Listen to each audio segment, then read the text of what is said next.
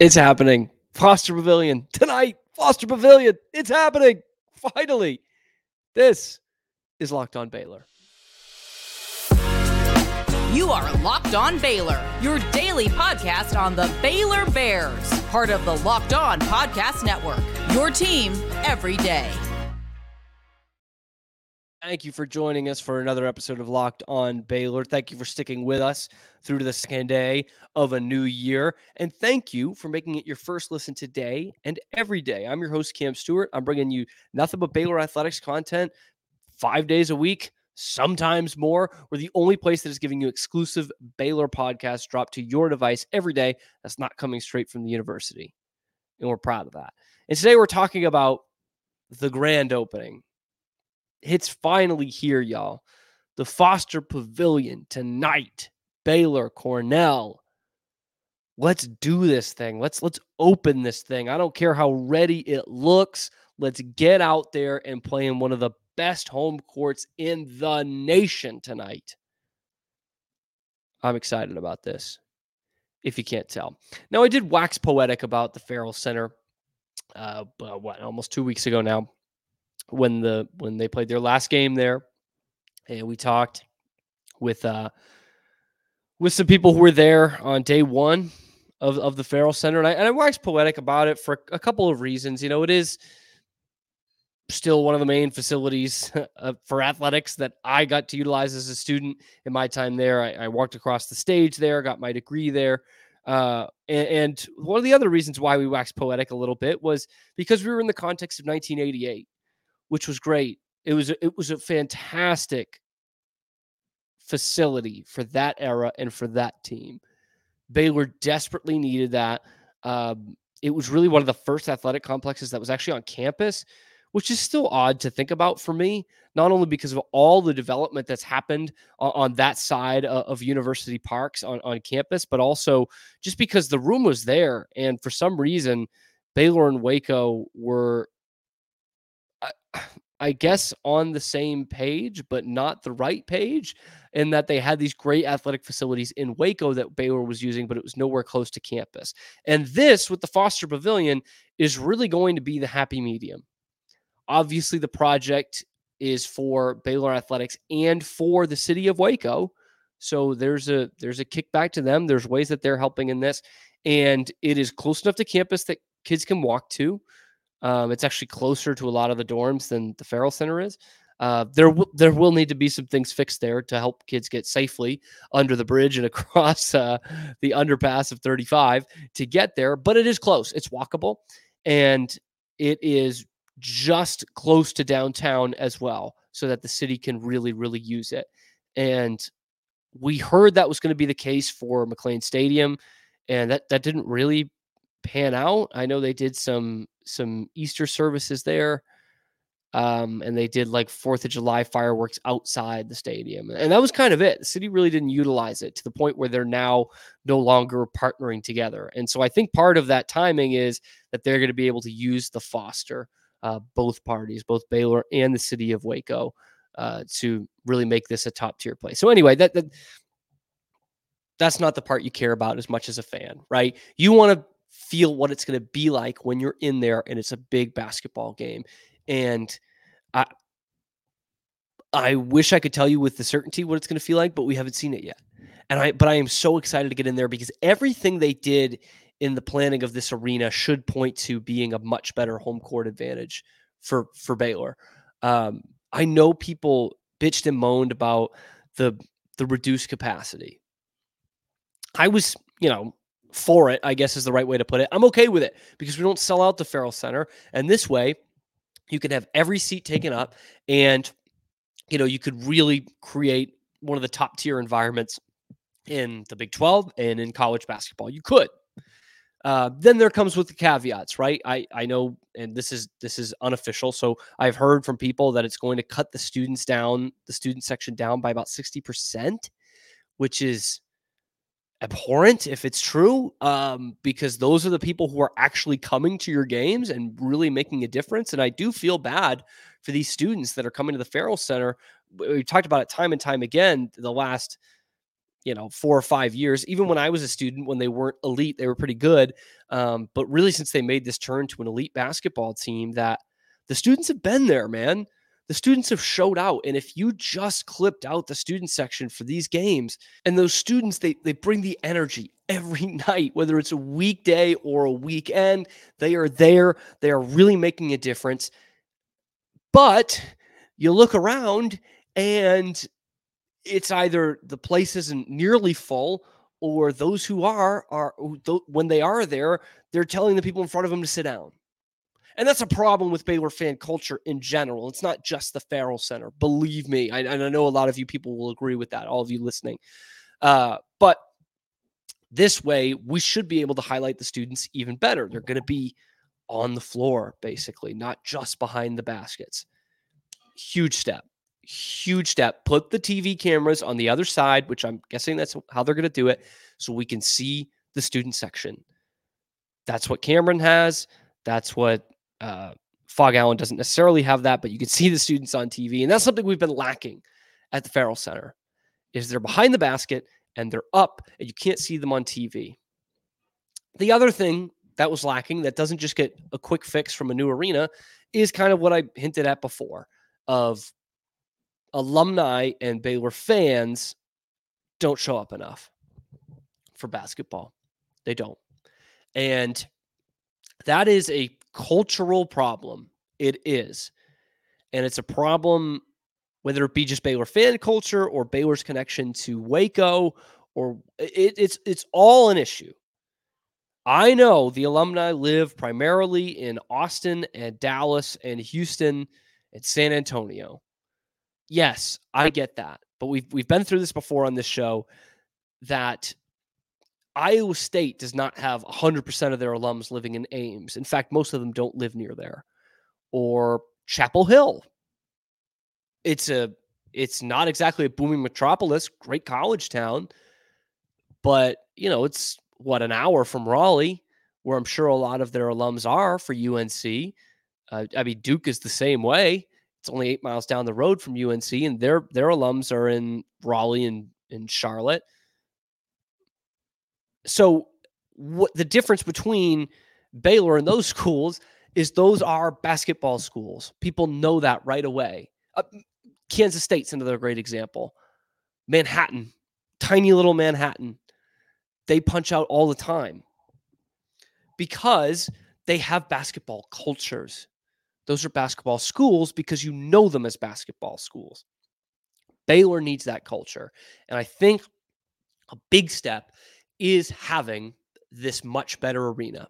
We all love the Farrell Center to some extent, but it's a cookie cutter, nothing special about it, nothing to write home about, multi-purpose arena, basically a concert venue that you were playing basketball in. This is a basketball arena that is fit for some of the best college basketball teams in America. And we're going to talk a little bit more about the Pavilion and what we're looking forward to after a quick little word from one of my favorite sponsors today. One of my favorite sponsors today, one of my favorite sponsors every day, really. That's FanDuel, America's #1 sports book. You've got all these sports going on right now. There's no better time to click into FanDuel and really get locked in or locked on some of the great deals that they have going on. Because right now, new customers get $150 in bonus bets guaranteed when you place a $5 bet. That's $150 in bonus bets, win or lose. Okay. The app is so easy to use. There's so many different ways to bet. You could do live same game parlays. You could find bets in the Explore tab, which is new to them. You could join the Parlay Hub and see what all the popular parlays are going on. All different kinds of ways you can make FanDuel a great experience and put some money in your pocket. So what you need to do is go to FanDuel.com/locked-on and make that first bet a layup. Again, that's FanDuel.com/locked-on. And right now, new customers get $150 in bonus bets guaranteed when you place a $5 bet. FanDuel, official partner of the NFL. Closing thoughts on Foster a little bit, because I got a little carried away with maybe some of the negatives of Baylor basketball fan culture before really highlighting how great this is going to be. And I got to give props to Baylor with their new ticket buyback program, essentially is what it is. Because one of the main concerns I had was people who give away tickets or sell tickets. And, on a good day, those seats are used and they're used for the opponents. On a bad day, they're not used at all. And again, we see that in these Monday night games and these Wednesday night games. And then, you got a Saturday and maybe the weather isn't terrific and you're playing Texas and there's a bunch of burnt orange there. Or you're playing Tech and there's a lot of Raider power in the building. And Baylor they have put out a commitment to saying we're going to make sure we're going to make sure this is a great environment for our team, for our players, for our coaches, for our fans. Don't just give those tickets away to your friends right away. Trust Baylor on this one. And let's get some more Bears in the seats here. Maybe that's something that Baylor was fumbling before, but this seems to be a great plan. A great plan. And it's just that I can't wait tonight to walk into the building and feel the difference again of just walking in and seeing this great big atrium when you walk in and knowing that this is an arena. This isn't a venue that they happen to play basketball at. This is an arena. And it really should be showing, it should be emblematic of what this program, both men's and women's, has gone through the last 15 or so years. And that's an absolute renaissance. 15 or 20, if you want to go back to the first national championship for the women. A renaissance. Like this is one of the best men's and women's college basketball programs in the entire country. Like top 3. Let's start showing it. That's what we're going to have with the Foster Pavilion. And I can't wait. And we know we have an exciting women's team coming into play there tomorrow, January the 3rd. And the men tonight, we're not going to learn too much positive tonight, but I wanted to kind of touch base with kind of how this season has been. Because I was a little emotional the last time I talked to you guys about Baylor men's basketball. In fact, the last 2 times, post Duke and post Michigan State, with a little bit of confidence mixed in there going in against Duke. But Baylor is too good a basketball program at this point to be talking about moral victories. They are. And I said this after the Duke game. I think in the long run, that is going to help them, sure, because they're going to learn things. Absolutely. National championship ain't won in December. There's no Final Fours in December. Okay? But that said, I want us to start measuring Baylor against some of the top college basketball programs in the nation. Like Arizona is definitely a better team than Duke, but Duke was pissed when they lost to them. Or I used the example of Kansas going up to Bloomington to play IU in Assembly Hall, and they're down most of the game. And even if they lose that game, they're not saying, hey, well, we had to play Indiana on the road. Look at the national championship banners. No, they don't say that. In fact, they came back and they won because they're Kansas. And the expectations of a program like that are supposed to be the same as what Baylor said in their hype video and before the first game of the season. Any place, any time, anybody, something to that effect. Anybody, anytime, anywhere, whatever it is. We'll take all comers. We don't care where you play it. We don't care if you play it on the moon. We're going to come with our best effort, and we're going to beat you because we're a basketball school. Baylor across the chest. And there still isn't that kind of cutthroatness amongst Baylor fans. This team is very good, this men's basketball team. Very good. But yeah, I thought some of the kinks would have been worked out by now. The big one being the play of Ray J. Dennis down the stretches of games. I really like Ray J. Dennis. I really do. And I think he is so close. He is so close to being all Big 12, all American kind of point guard. I really do. But I think there are some times where it's the second half. Baylor needs some big possessions. They need some good looks offensively. And he thinks it's the MAC or the Mountain West where he played before. And it's not. The competition that Baylor is playing versus what Toledo and Boise State were playing, it's a cut above, man.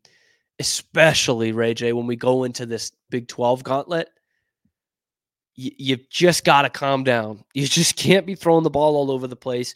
You have got 4 other guys on the court there with you, and they are all pretty darn good, man. Pretty darn good. It is wild to think that, yes, there have been some big hiccups here or early in the season, and so little of the problem are the 2 freshmen that are playing so much. Jacoby Walters did not have a good defensive game against Duke, but overall, he and Yves Missi have been excellent. Excellent. They look like seniors out there most of the time. And so obviously the defense can afford to get a little bit better, but it is better than last year, which sometimes I forget that. It's better. Team is much more sustainable than last year. These are small mistakes compared to last season.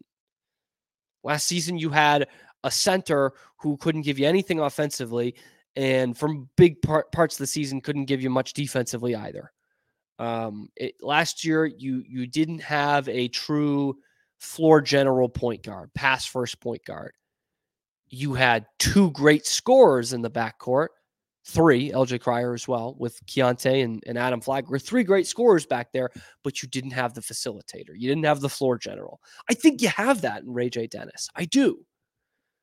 Again, I've said it time and time again. I think he's a little bit more polished even than a James Akinjo. I think he's a better scorer than James Akinjo. James Akinjo was an All-American here at Baylor. So there are some things that need to be cleaned up, but overall, it's minor things and fixable things. They're shooting the 3 at a high volume, but they're really good at it. They defend on the perimeter overall very well. They didn't against Michigan State, but overall, they defend out there pretty well.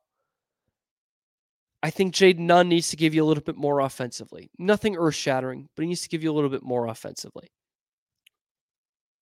If those things get ironed out, this is still a national championship caliber team. Absolutely. And you're not going to learn much from them tonight against Cornell. If Jaden Nunn has 25 points and, Ray J. Dennis has 10 assists and no turnovers, that's great. And Cornell's actually a pretty solid mid-major team. But let's start judging that stuff next week when they play in the Big 12 or Saturday or whenever the first game is. Start judging it then. That's when you'll see the real version of this Baylor team is when they face some of the best competition in America, because that's the standard that Baylor fans and the Baylor program needs to hold themselves to. Anyway, I think they'll beat Cornell. If that's anything you're interested in, fans, I think they will beat Cornell. And I know I'm a day late on this, but it's for the whole year. So I thought, you know what, Cam, go ahead and do it anyway. I'm going to do some New Year's resolutions, but not for me. Not for me, for Baylor Athletics. And so I wanted to do this in kind of a cheeky way, things that might actually be a New Year's resolution for you or me, but put it in Baylor Athletics terms. So we did the year in review. Now it's time to look ahead, 2024, what the resolutions are going to be for Baylor Athletics to make this a better show, to make us all a little bit happier, and to bring Baylor back to the heights it was at as an athletic program not all that long ago. Let's start with basketball, because that's been kind of the topic of the day. If you had the big move for a New Year's resolution, they're already going to have it. Going to Foster Pavilion tonight. So I switched something else. A lot of you might be having some weight loss goals this year. I certainly will be. And so you're maybe thinking about cutting out the sweets. It's a tough thing to do. Baylor basketball, bring on the sweets. More sweets. The most sweets you could possibly have. Because for the last 2 years, we have not gotten to see our basketball teams, men or women, play in the second weekend of the tournament, which the first game of the second weekend is the round of the Sweet 16.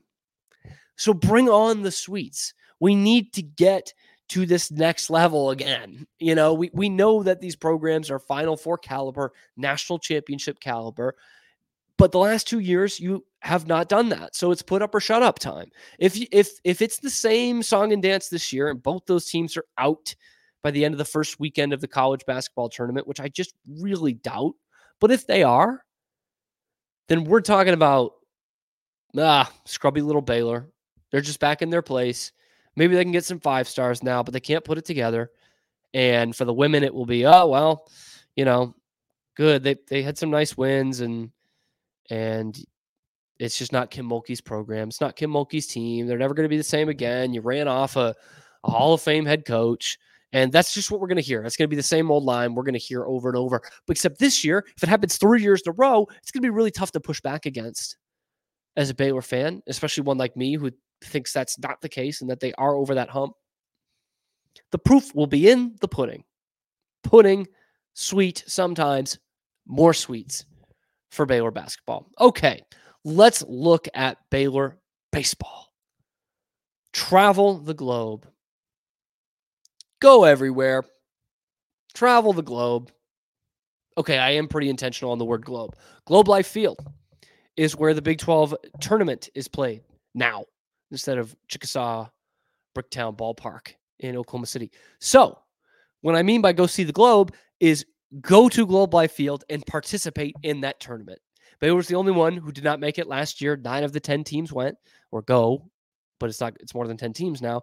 And there are some bad baseball programs coming in, if I might say frankly. And there was some good young talent on the team last year.